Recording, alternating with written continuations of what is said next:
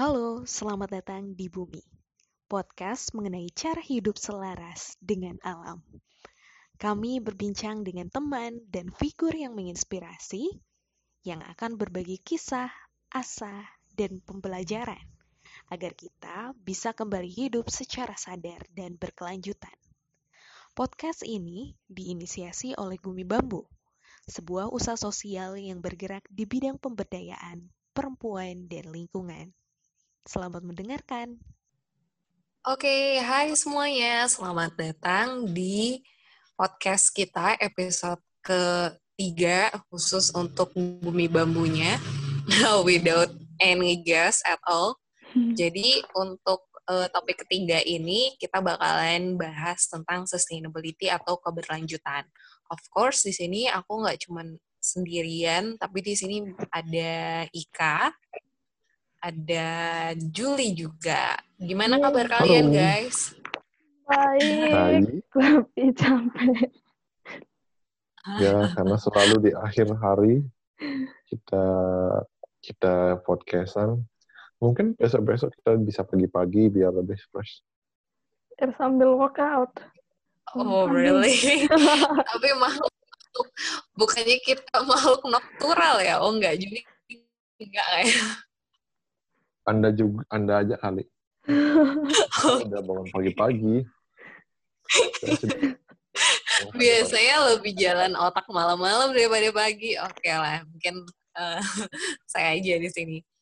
Jadi, mungkin nggak berpanjang kata sih, kita bakal di sini bahas apa sih itu sustainability gitu. Sering banget kita sebut-sebut setiap kita ngisi acara ataupun kita berdiskusi sama teman-teman, bahas keberlanjutan itu apa, tapi apa benar-benar kita ngerti apa itu sustainability, ataupun menurut dari ketiga masing-masing kita mungkin bakalan cerita juga makna sustainability itu bagi masing-masing itu apa, atau apa yang udah dilakukan dalam kegiatannya sehari-hari, ataupun mungkin sekitarnya yang bisa menginspirasi kita berdua, at least mungkin dua orang lainnya, dan yang lainnya, atau kamu yang menginspirasi kalian juga, terus juga mungkin sustainable lanjut dari bahasan how to be sustainable business,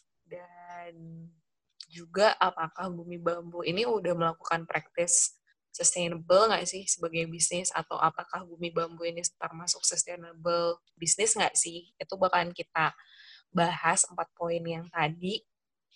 Dan mungkin harus di-highlight juga kenapa sih kita harus concern tentang sustainability, bahaya-bahaya apa atau hal yang kita udah lupain, yang kita take for granted atau kita lupa sehingga kita ogah-ogahan gitu untuk living lebih conscious, untuk lebih sustainable. Nah, di awal mungkin kita bakalan bahas pengertian sustainable secara mendasar dulu ya.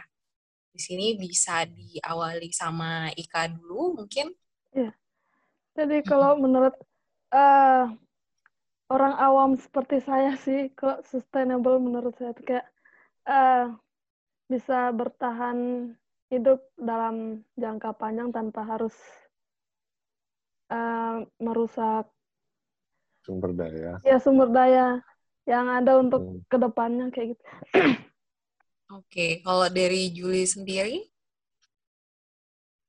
Kalau saya ambil dari pakar, mungkin ada beberapa yang secara umum di sini yang dirujuk sama UN atau dirujuk sama website-website, referensi-referensi lainnya, mungkin yang pengertian dari Vanderbilt University kali ya,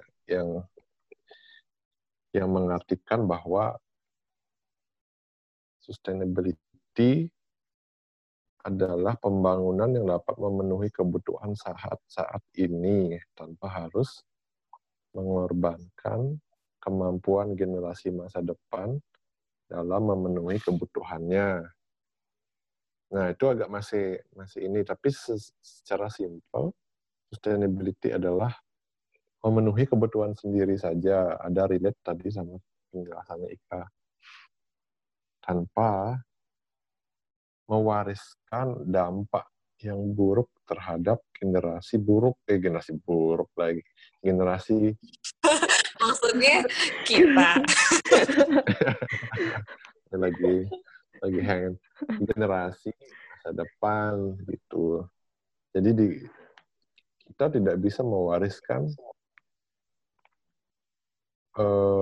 impact atau kerusakan lingkungan misalkan, atau sungai yang terpolusi misalkan ke generasi berikutnya atau anak cucu misalnya. Mereka kan cuman lahir, jadi mereka tidak tahu apa-apa. Tiba-tiba dia mendapati kerusakan lingkungan. Itu kan not fair. Mereka lahir suci ya, Jul. Ya dong. Tadi ada bahasan pagi-pagi itu sama Juli, katanya dia terlahir suci. Ya, itu bahasa lain ya. Jadi kita sebagai generasi pendahulu bertanggung jawab untuk melestarikan apa yang kita dapat sekarang dan tidak mengeksploitasi secara berlebih sehingga menimbulkan dampak yang buruk terhadap generasi berikutnya gitu. Itu sebenarnya sustainability itu lebih ke tanggung jawab sih sebenarnya. Tanggung jawab generasi sekarang dan terus seperti itu supaya lestari. Itu sih yang saya maknai dari pakar. Definisi pakar. Oke. Tadi sih yang kalian udah jelasin emang benar.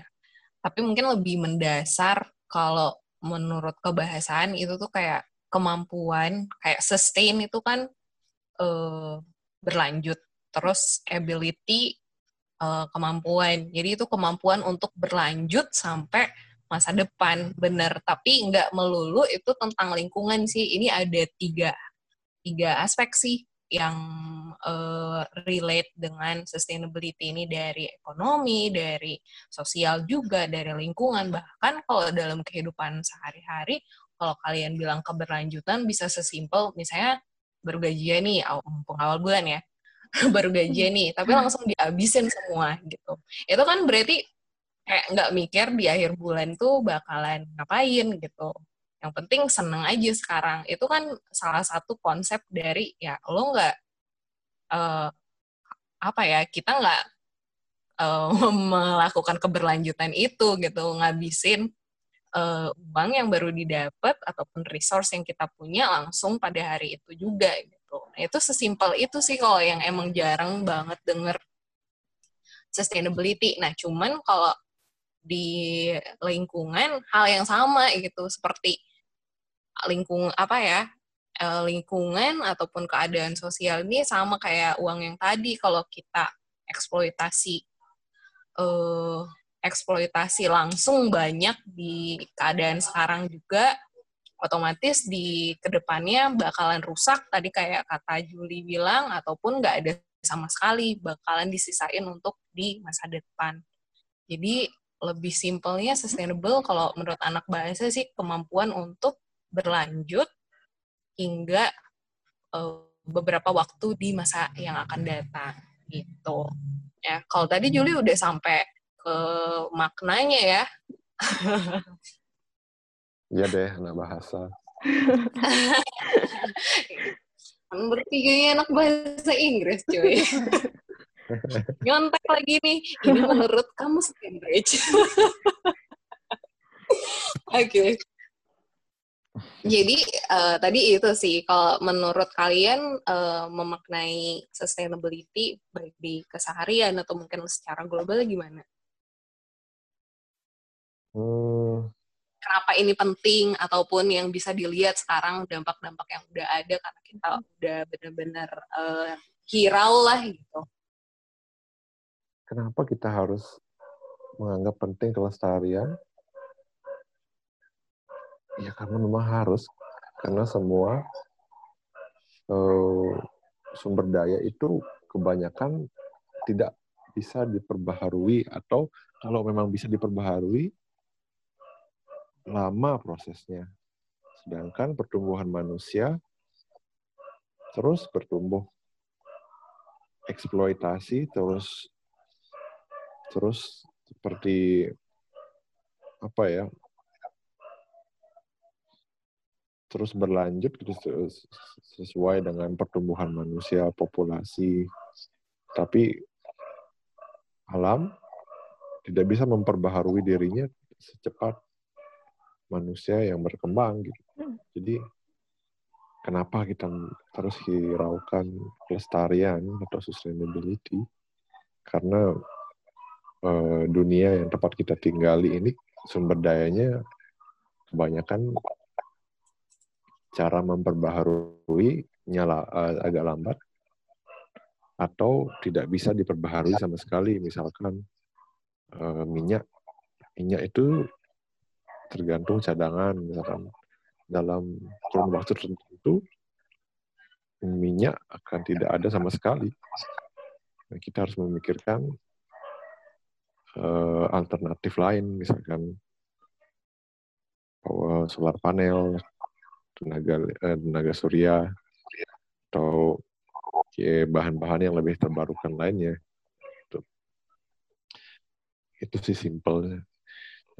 Sebagai anak yang hidup di perkotaan misalkan, kita perlu untuk lebih tidak konsumtif, nyambungnya ke Ayu sih tadi. Kita lebih aware tentang apa yang kita konsumsi, dari mana dikonsumsi, terus setelah dikonsumsi dia kemana. Jadi sekompleks itu sebenarnya kalau kita misalkan membeli sebuah barang gitu, atau menggunakan servis orang lain itu dampaknya kemana aja. Misalkan kalau kita misal dalam ekonomi ya, kalau kita membeli, kita mau lebih membeli ke Alfamart atau lebih beli ke warung ibu-ibu, misalkan beli buah lah, mau beli di buah di Alfamart atau mau beli buah di ibu-ibu pinggir jalan. Misal kalau kita beli buah di Alfamart, kita memperkaya Alfamart. Otomatis karena dia supply chain-nya besar, karena kita memperkaya Alfamart, kita akan membantu mengakselerasi kekayaan mereka. Nah, karena kekayaan mereka bertambah, mereka pasti mengeksplorasi lebih lagi. Karena keadaan resources kita terbatas, nah di situ destruction terjadi, impact-nya banyak.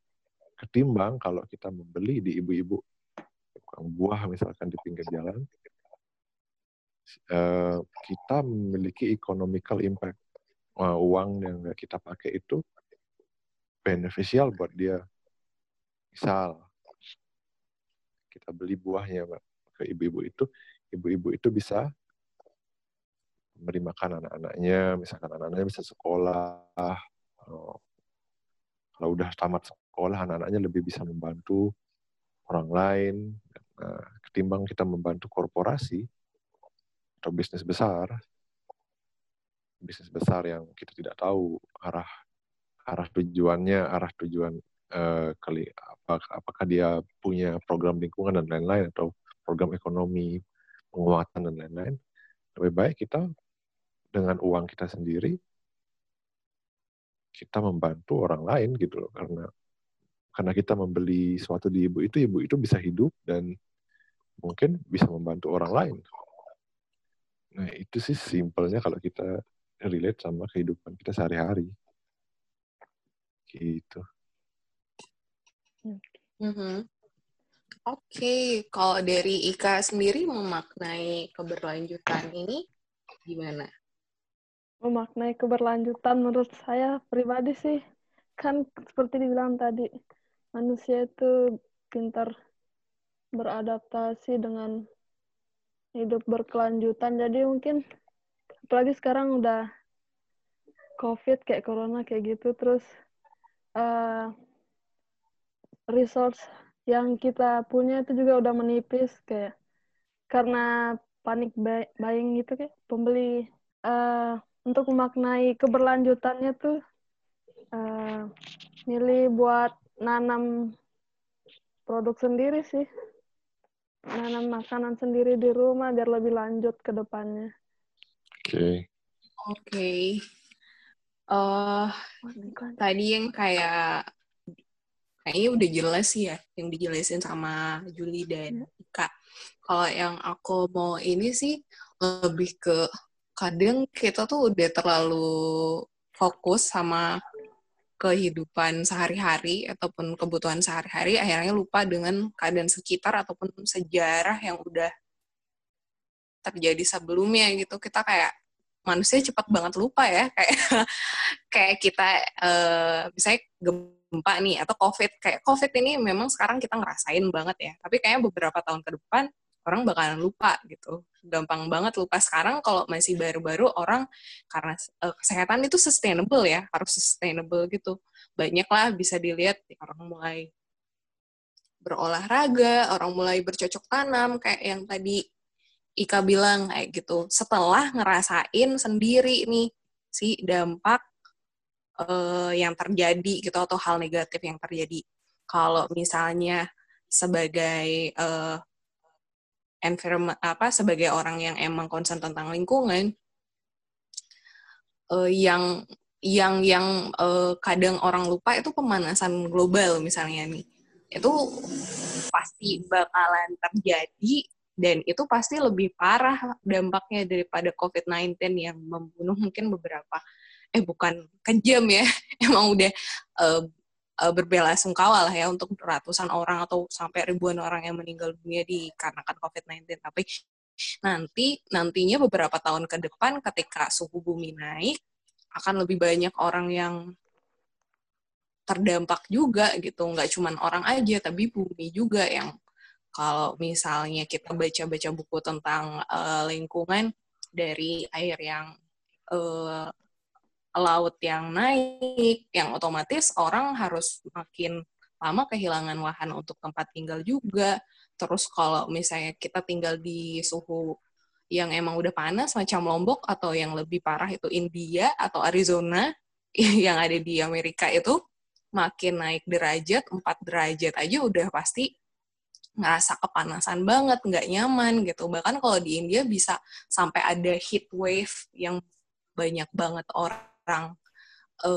orang meninggal kan kalau sering baca beritanya. Dan itu balik lagi, kalau dampak dari pemanasan global ini kan dari pertama dari gaya hidup kita juga yang emang konsumtif, terus juga industrialisasi yang makin lama makin berkembang sangat-sangat cepat gitu. Dan menurut saya sih keberlanjutan ini ngingetin bahwa cara hidup yang cukup ataupun yang tradisional yang zaman dulu itu emang udah sustainable gitu, karena mereka udah lahir, udah belajar, kayak ancestor kita itu udah pintar sebenarnya. Kita kayak kadang orang modern ini ngerasa pintar, atau orang kota ini ngerasa pintar, lebih pintar dari orang desa, ataupun kita orang modern lebih ngerasa lebih pintar daripada orang zaman dulu.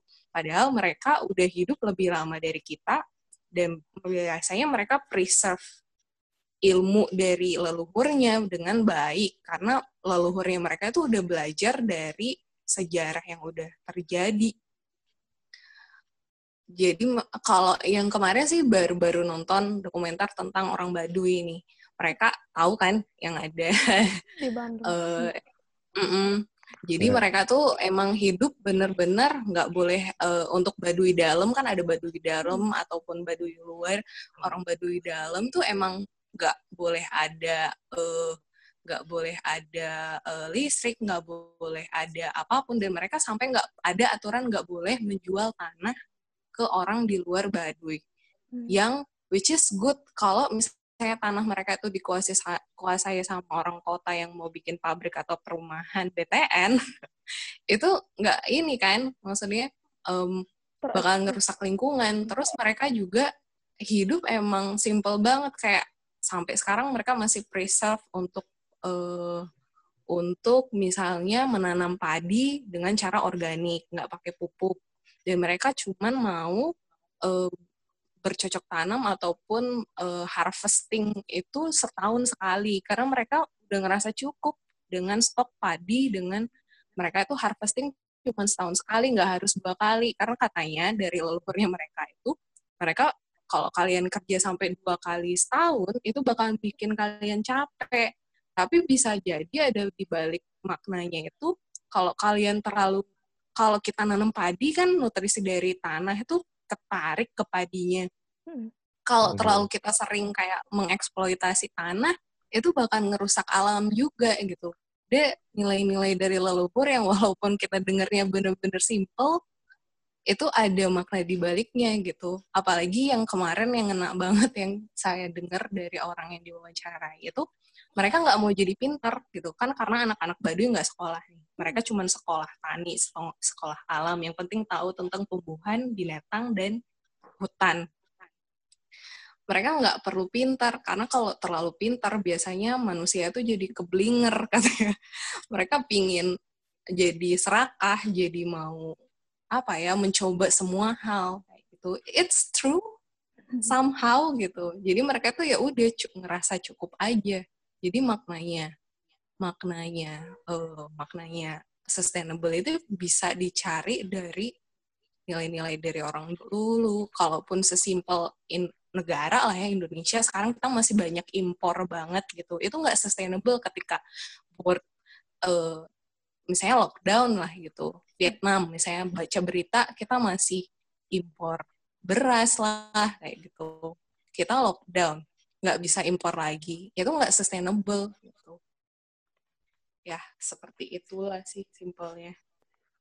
Nggak simple sih, panjang banget. Nah, kalau dari kalian sempat dengar Sustainable Development Goals nggak sih? Kayak kan negara ini pingin berkembang terus nih, kayak orang kayak ayo, apalagi presiden nih, Indonesia harus menjadi negara industri ya 4.0 bla bla bla kayak gitu. Kalau menurut kalian Sustainable Goals itu kayak gimana? Atau pernah dengar kah? Atau harusnya kayak gimana? Sustainable Development Goals, iya pernah dengar sih. Yeah. Tapi saya sendiri masih belum paham semuanya sih sebenarnya.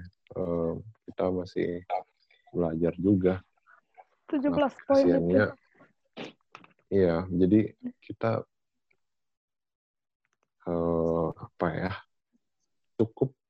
hanya cukup untuk benar juga katanya tadi, untuk kita belajar dengan indigenous people itu lebih kontekstual untuk kita ketimbang mengadopsi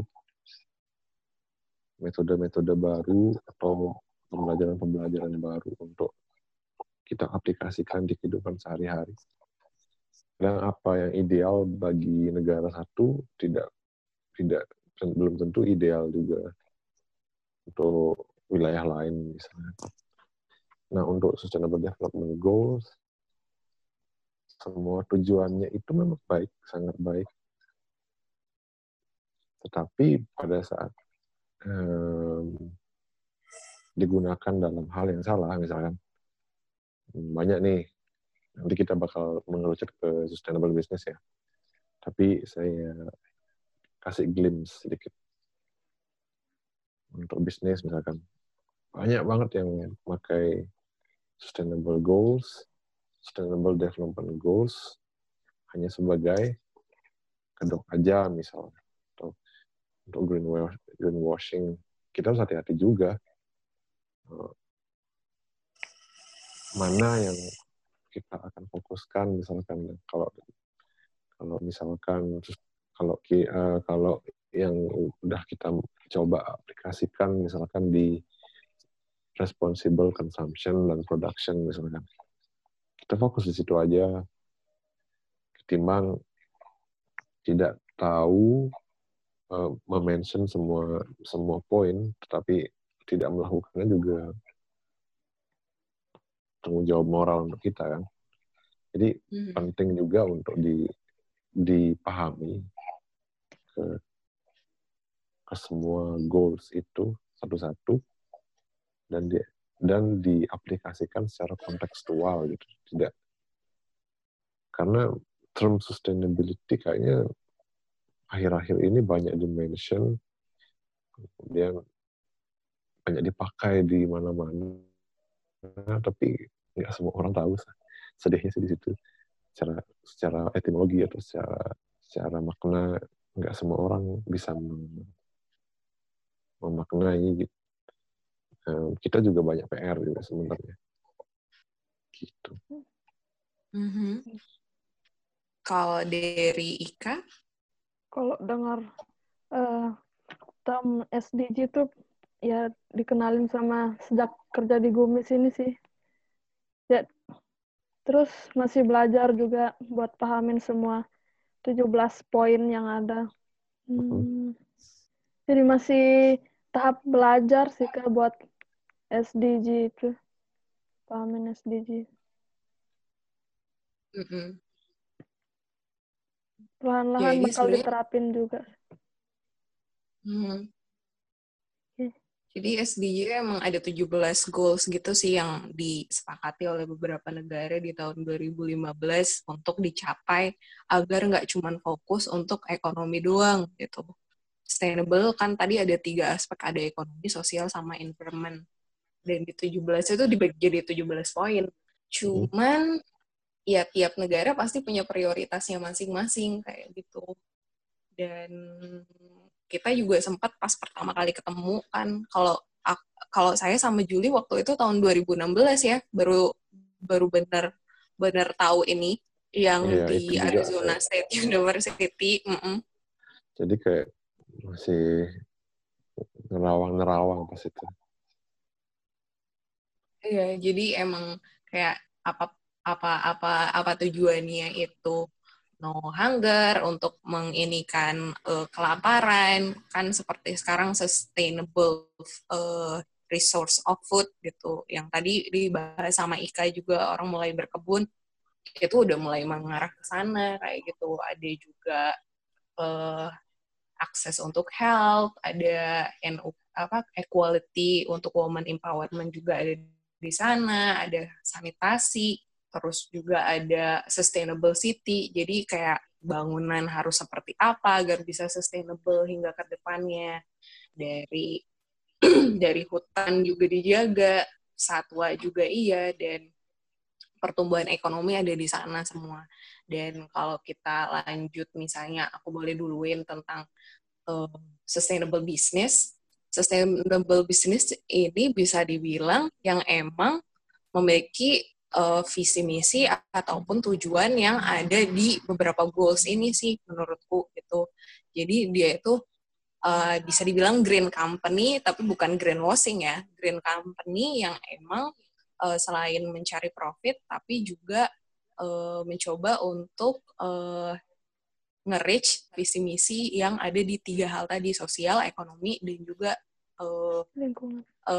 environment, lingkungan, yang kalau bisa di branch, ini ada 17 poinnya. Jadi kalau misalnya teman-teman emang gue temen lu gitu.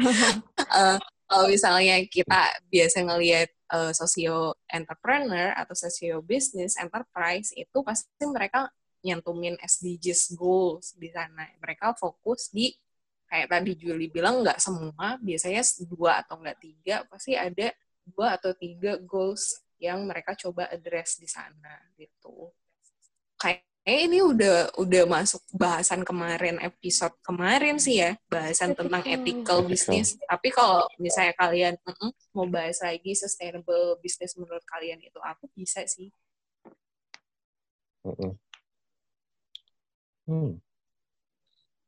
Ika deh duluan. Sustainable business. Oke. Seperti yang bilang ke Ayu tadi penjelasannya, jadi sustainable business itu tidak hanya impact-nya ke 2 tempat gitu. Tidak hanya si sosial, tapi ke lingkungannya juga diperhatiin. Positive impact-nya kayak gitu. Secara awamnya. menurut pengetahuan awamku. Kalau saya, sustainable business itu gimana ya cara memaknainya secara simpel. Mungkin kalau kita ambil dari Bumi Bambu sebagai contoh, kita mencoba untuk misal dalam satu hal, sebuah company itu menerapkan sustainability dalam outsourcing material misalkan. Jadi konsep sustainability itu juga bisa dilihat dalam outsourcing atau mengumpulkan material misalkan ya, memproduksi material sendiri misalkan, atau jika perusahaan itu mempunyai tanah, mereka misalkan restoran, mereka menanam tanaman sendiri, itu mereka sudah menerapkan konsep sustainability sebenarnya secara simpel. Itu sih, ketimbang mereka mengoutsource material, misalkan sayur. Saya bicara dalam konteks restoran ya. Sayur, restoran ada di Lombok, tapi mereka beli sayuran di Bali. Itu kan nggak efektif. Karena Lombok juga banyak sayuran gitu. Tapi yang organik jarang. Nah, kenapa tidak restoran itu menumbuhkan sayuran organik sendiri? Nah, mereka itu sebagai bisnis, mereka sudah memulai untuk menerapkan konsep keberlanjutan dalam sourcing material mereka gitu. Contohnya sih sebenarnya untuk menjadi sustainable business, nggak se-complicated kata-katanya sebenarnya. Kalau kita nggak punya, kita produksi sendiri, itu sebenarnya yang menjadi keywords untuk sustainability. Independent seperti itu. Mungkin Ayu bisa tambahin biar lebih kontekstual. Jadi kalau dari ini balik lagi, kayak tadi Juli bilang, mungkin lebih dalam aktivitas apa yang bisnis itu lakukan agar bisa sustainable ya. Bisnis itu sendiri secara harfiahnya itu aktivitas, sebuah aktivitas yang dilakukan oleh seseorang agar dia itu bisa bertahan hidup ataupun bisa mendapatkan uang dengan dia melakukan kegiatan bisnis. Kan banyak banget ya, ada produksi, ada menjual, ada membeli juga, itu termasuk bisnis juga dengan melakukan kegiatan-kegiatan itu biar mendapatkan profit ataupun dalam hal lain. Kemarin waktu di YCSE, salah satu pelatihan yang kita ikut, bahwa value bisnis tuh nggak melulu duit sih sebenarnya kan gitu. Kalau orang zaman dulu ada barter gitu. Terus juga ada beberapa value dari brand juga itu bisa dijadiin value ataupun tenaga kerja. Jadi ada yang setidaknya nilai tukar gitu. Dan yang bisa dibilang kalau dalam aktivitasnya tadi yang disebut Juli benar bilang, kayak kalau misalnya manufaktur kayak kita ataupun restoran ya, dari dia sourcing bahannya juga dengan menumbuhkan sendiri. Kayak kita mungkin case-nya harus menumbuhkan si bambunya sendiri, meminta komunitas yang kita assist untuk menanam bambu dari awal. Ketika dalam produksinya juga kita agar bisa sustainable, misalnya emang menggunakan. Silakan. Tadi sampai mana? Nggak tahu. Tapi kayaknya saya bahas bisnis itu apa. Jadi bisnis itu sebuah aktivitas yang dilakukan oleh seseorang untuk make livings ataupun bertahan hidup dengan menghasilkan uang atau profit. Nah, di kegiatan itu ada dari produksi, distribusi, penjualan, membeli produk itu sendiri. Si customer juga engage dalam aktivitas bisnis itu. Nah, Cuman kalau zaman dulu kan sebelum ada uang sebagai pakemnya orang bertukar barang ini, itu kan biasanya pakai barter tuh, gitu. Kalau orang zaman dulu banyak ya itu teman-temannya di belakang BTW. Siapa? Nggak tahu. Nggak apa-apa, biarlah. Emang menyatu dengan alam kan. Jadi dulu kan masih ada itu barter tuh. Nah, kalau sekarang kan semuanya serba harus uang. Tapi kemarin waktu kita lagi ikut training YCSC itu value dalam bisnis itu nggak melulu cash gitu, tapi kan bisa dari brand yang diberikan dengan berkolaborasi dengan bisnis lainnya, terus juga bisa dari tenaga kerja, misalnya kita bekerja dengan suatu perusahaan dan mereka bayar kita, itu kan tenaga kita juga itu yang dalam bentuk value pertukaran itu, nggak melulu barang ataupun uang gitu. Dan bisnis itu bukan melulu ekonomi atau bisnis itu bukan melulu hal yang jelek sih, karena kan di tiap komunitas, di tiap masyarakat itu nggak melulu lengkap gitu kebutuhan source yang kita miliki, makanya terbentuknya barter atau ekonomi itu. Yang tadi Juli sebelumnya udah jelasin itu lebih ke aktivitasnya sih sebagai manufaktur ataupun restoran dengan menumbuhkan sayurannya mereka sendiri untuk di-serve ke customer-nya itu memang betul sustainable. Dan kita sebagai Gumi Bambu sendiri yang kita coba sekarang itu dengan menumbuhkan bambu dan mengajak komunitas untuk membantu kita untuk menumbuhkan bambu ataupun source lainnya yang kita gunakan untuk membuat produk-produk ramah lingkungan udah ke sana gitu.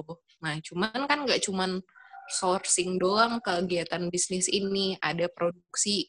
Nah, dalam memproduksi itu untuk kita bisa bilang kita sustainable, kita harus bukan irit ya, kita harus benar-benar bijak dalam menggunakan bahan-bahannya dari si bambunya itu sendiri, ataupun kita kan pakai amplas nih. Ketika memakai amplasnya juga lebih bijak, bahasanya irit gitu. Ataupun nanti ketika lagi di akhir sisa-sisa si bambu yang nggak kepake ini harusnya itu dikompos gitu. Karena kan nanti bisa dibuat sebagai pupuk organik untuk numbuhin si bambu selanjutnya lagi gitu. Itu mungkin simple ya, gambaran cycle simple dari sustainable pelaku usaha yang mencoba untuk lebih sustainable gitu. Dan tadi aku langsung bilang contohnya kita gitu. Jadi dalam kegiatan internal bisnis itu memang mencoba. Mungkin kalau yang lain dari packaging yang mereka pakai gitu kan yang paling banyak banget yang simple bakalan banyak orang tahu gitu. Dan dari mencoba pakai more reusable, dan kalian kan tahu kayak tujuannya sebenarnya dulu orang bikin plastik malah tujuannya baik kan, pernah baca nggak? Ya, untuk mempermudah kehidupan manusia. Semua yang diciptakan sebenarnya kan produk inovasi. Tapi ketika itu berlebihan, disitulah daya merusak mereka tumbuh. Iya. Jadi si penemu plastik ini awalnya tujuannya itu biar enggak pohon di hutan itu banyak ditebang, kan itu jadi kertas kan dulu, kayak gitu, untuk jadi barang untuk mengangkut barang-barang ini gitu. Tapi malah jadi karena emang eksploitasi dan jumlah manusia makin lama makin banyak, ujung-ujungnya malah jadi bahaya juga ke kita gitu sih. Dan kita juga sebenarnya kalaupun emang pakai kertas kayak terlalu ini, misalnya kayu nih, mungkin orang mikir oh pakai sendok kayu lebih sustainable nih gitu, tapi kan balik lagi itu kayu apa cuy gitu, itu lama nggak tumbuhnya atau enggak gitu. Itu balik lagi mungkin kenapa orang ada yang nanya ini kenapa sih pilih bambu gitu, karena dari pepohonan yang ada di hutan yang satu-satunya yang paling gampang ditumbuhin dan cepat juga tumbuhnya, ya cuma bambu gitu. Kayak tadi dari awal lagi Juli udah jelasin kayak kita bijak menggunakan resource yang emang renewable kayak gitu. Itu sih lebih gampang. Gini loh yuk, karena saya suka banget mention plot twist kayak gini, jadi kita ada bahasan yang bisa kita relate. Gak melulu lulus-lulus aja. Jadi, term sebutan-sebutan yang bilang banyak anak banyak rezeki sekarang, itu nggak relevan lagi. Karena dulu orang harus sedikit, makanya orang-orang itu mau banyak anak. Tapi kita udah banyak sekarang, kerusakan di mana-mana, lingkungan, ekonomi, sosial, macam-macam. Karena kita terlalu banyak.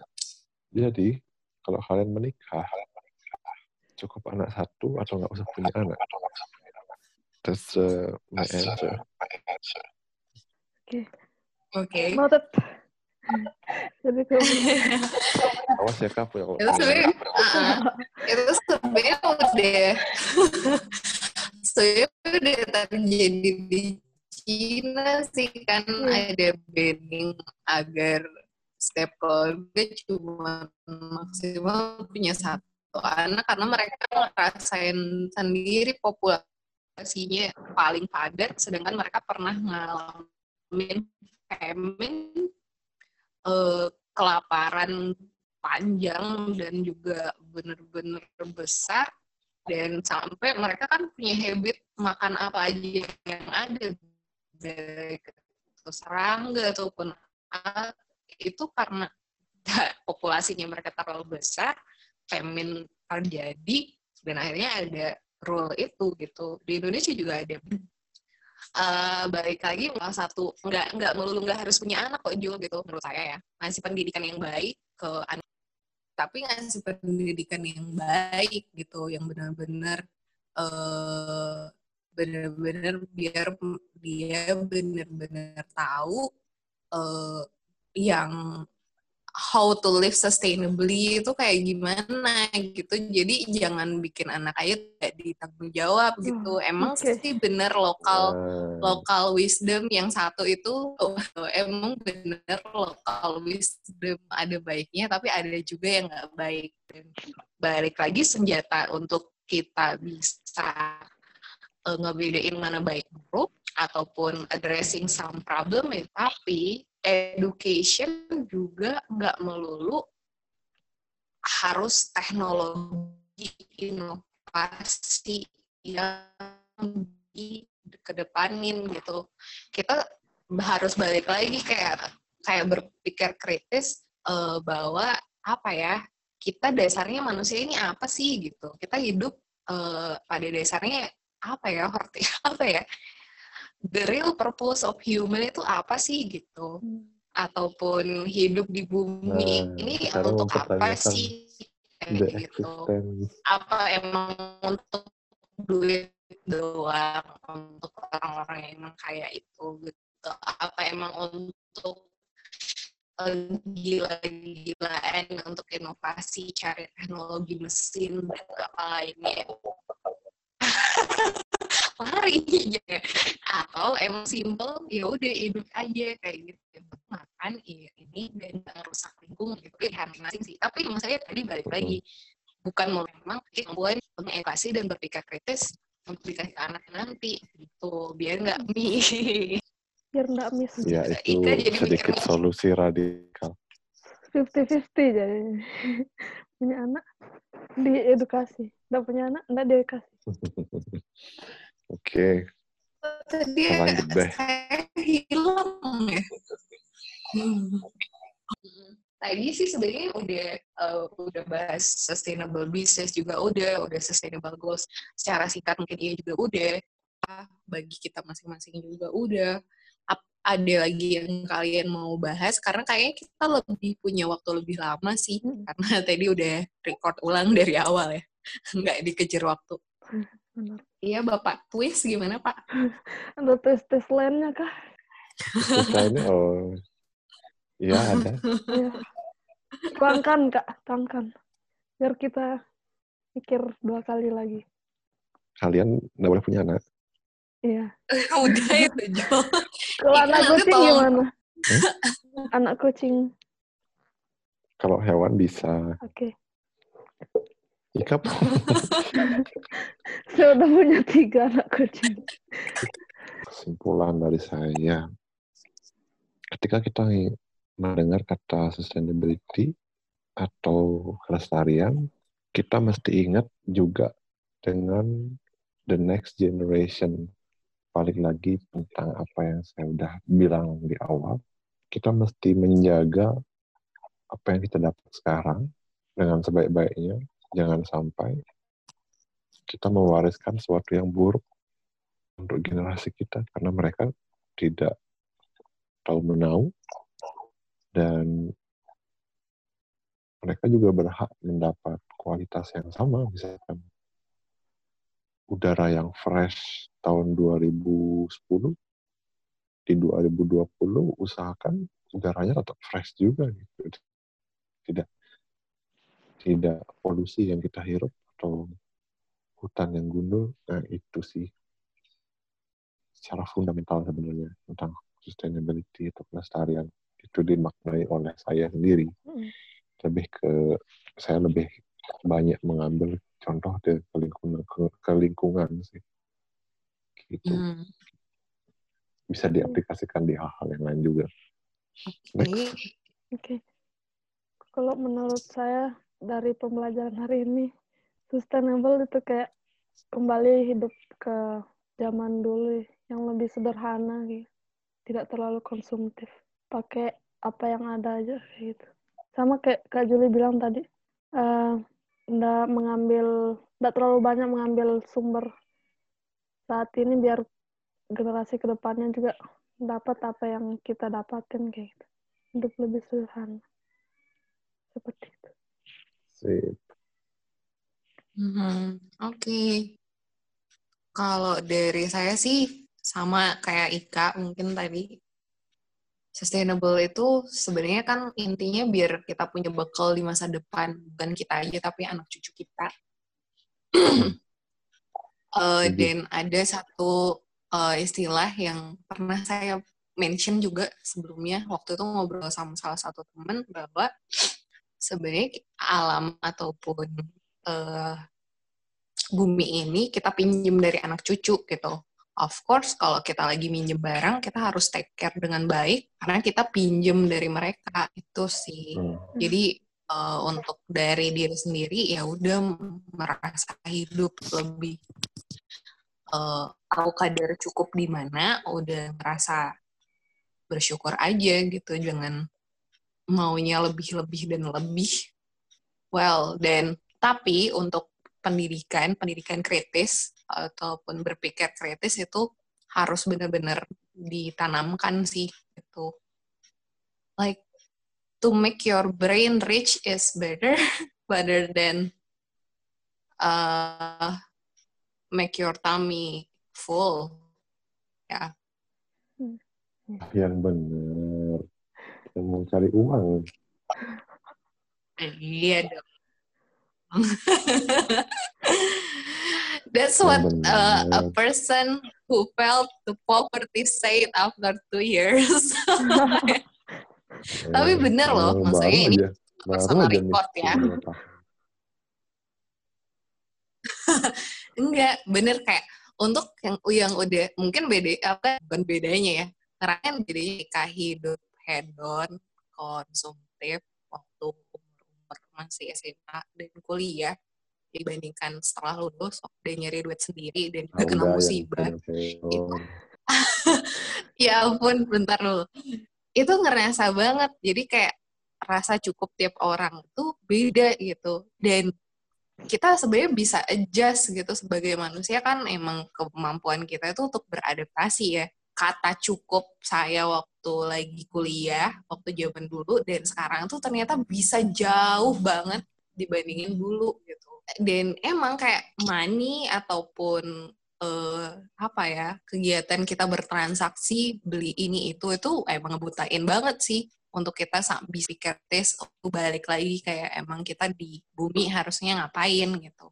Jadi itu dia obrolan kita untuk sesi ketiga ini bahas tentang sustainable, mungkin bakal banyak ngalor ngidulnya, tapi untuk Ika yang nanti bakalan edit itu tolong difilter untuk hal yang tidak sepatutnya dikonsumsi oleh publik. Untuk next session kita bakalan balik lagi mungkin bahas women empowerment, kayaknya bisa ya karena itu yang paling dekat sama kita. Untuk next session kayaknya kita bakalan bahas women empowerment yang paling dekat sama kita. Nanti Ika dan Juli dan aku bakal sampai bareng dari basic hingga yang dari pengalaman kita. Dan untuk teman-teman bisa podcast kita di Spotify dan Anchor juga ya. Terus juga bisa stay tune dengan kegiatan kita Gumi Bambu. Besok sih kita bakalan planting bambu ya. Cuman untuk bulan ini kita nggak cari volunteer, but next planting kemungkinan iya. Dan kalian bisa stay tune dengan info-info kita baik di website, di sosial media kita. Untuk website kalian bisa visit www.gumibambu.com. Untuk Instagram kalian bisa cari @gumibambu, dan ada di sosial media lainnya baik LinkedIn, Google My Business, Facebook, dan YouTube. Oke, kalian mau say goodbye, guys? Bye semua. Bye. Selamat mendengarkan. Oke. Ya, makasih udah mendengarkan dan see you in the next session. Bye.